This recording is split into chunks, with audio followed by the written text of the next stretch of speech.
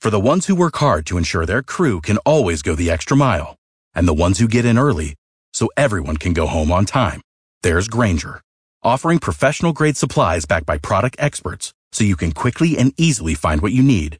Plus, you can count on access to a committed team ready to go the extra mile for you. Call, click Grainger.com, or just stop by. Grainger, for the ones who get it done. I'm Scott Slade. Here's the latest from Jamie Dupree in Washington. A secret intelligence court which received evidence from the FBI for surveillance warrants in the early stages of the Russia investigation now wants some answers from the feds about errors in those submissions. Responding to the report of the Inspector General of the Justice Department, the head judge of the Foreign Intelligence Surveillance Court ordered the feds to turn over more materials about what was submitted for a FISA warrant on Carter Page, a former foreign policy advisor for the Trump campaign. The Inspector General last week would not definitively say the misinformation was intentional by the FBI, but certainly left it open as a possibility. Republicans say it proves the Russia investigation was a sham, as GOP lawmakers have called for more hearings into the matter.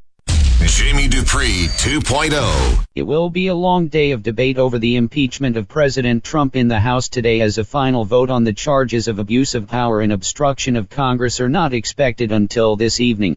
The day begins with a 1-hour procedural debate, and then there will be 6 hours of time allotted to lawmakers for debate on the impeachment articles. Also, I would expect Republicans to force some procedural votes along the way to delay the proceedings and voice their general displeasure at the course of events.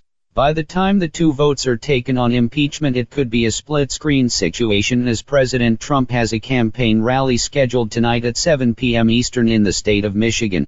Jamie Dupree 2.0. President Trump used a photo opportunity yesterday with reporters in the Oval Office and a scorching letter to the Speaker of the House to lash out at the impeachment proceedings in the Congress.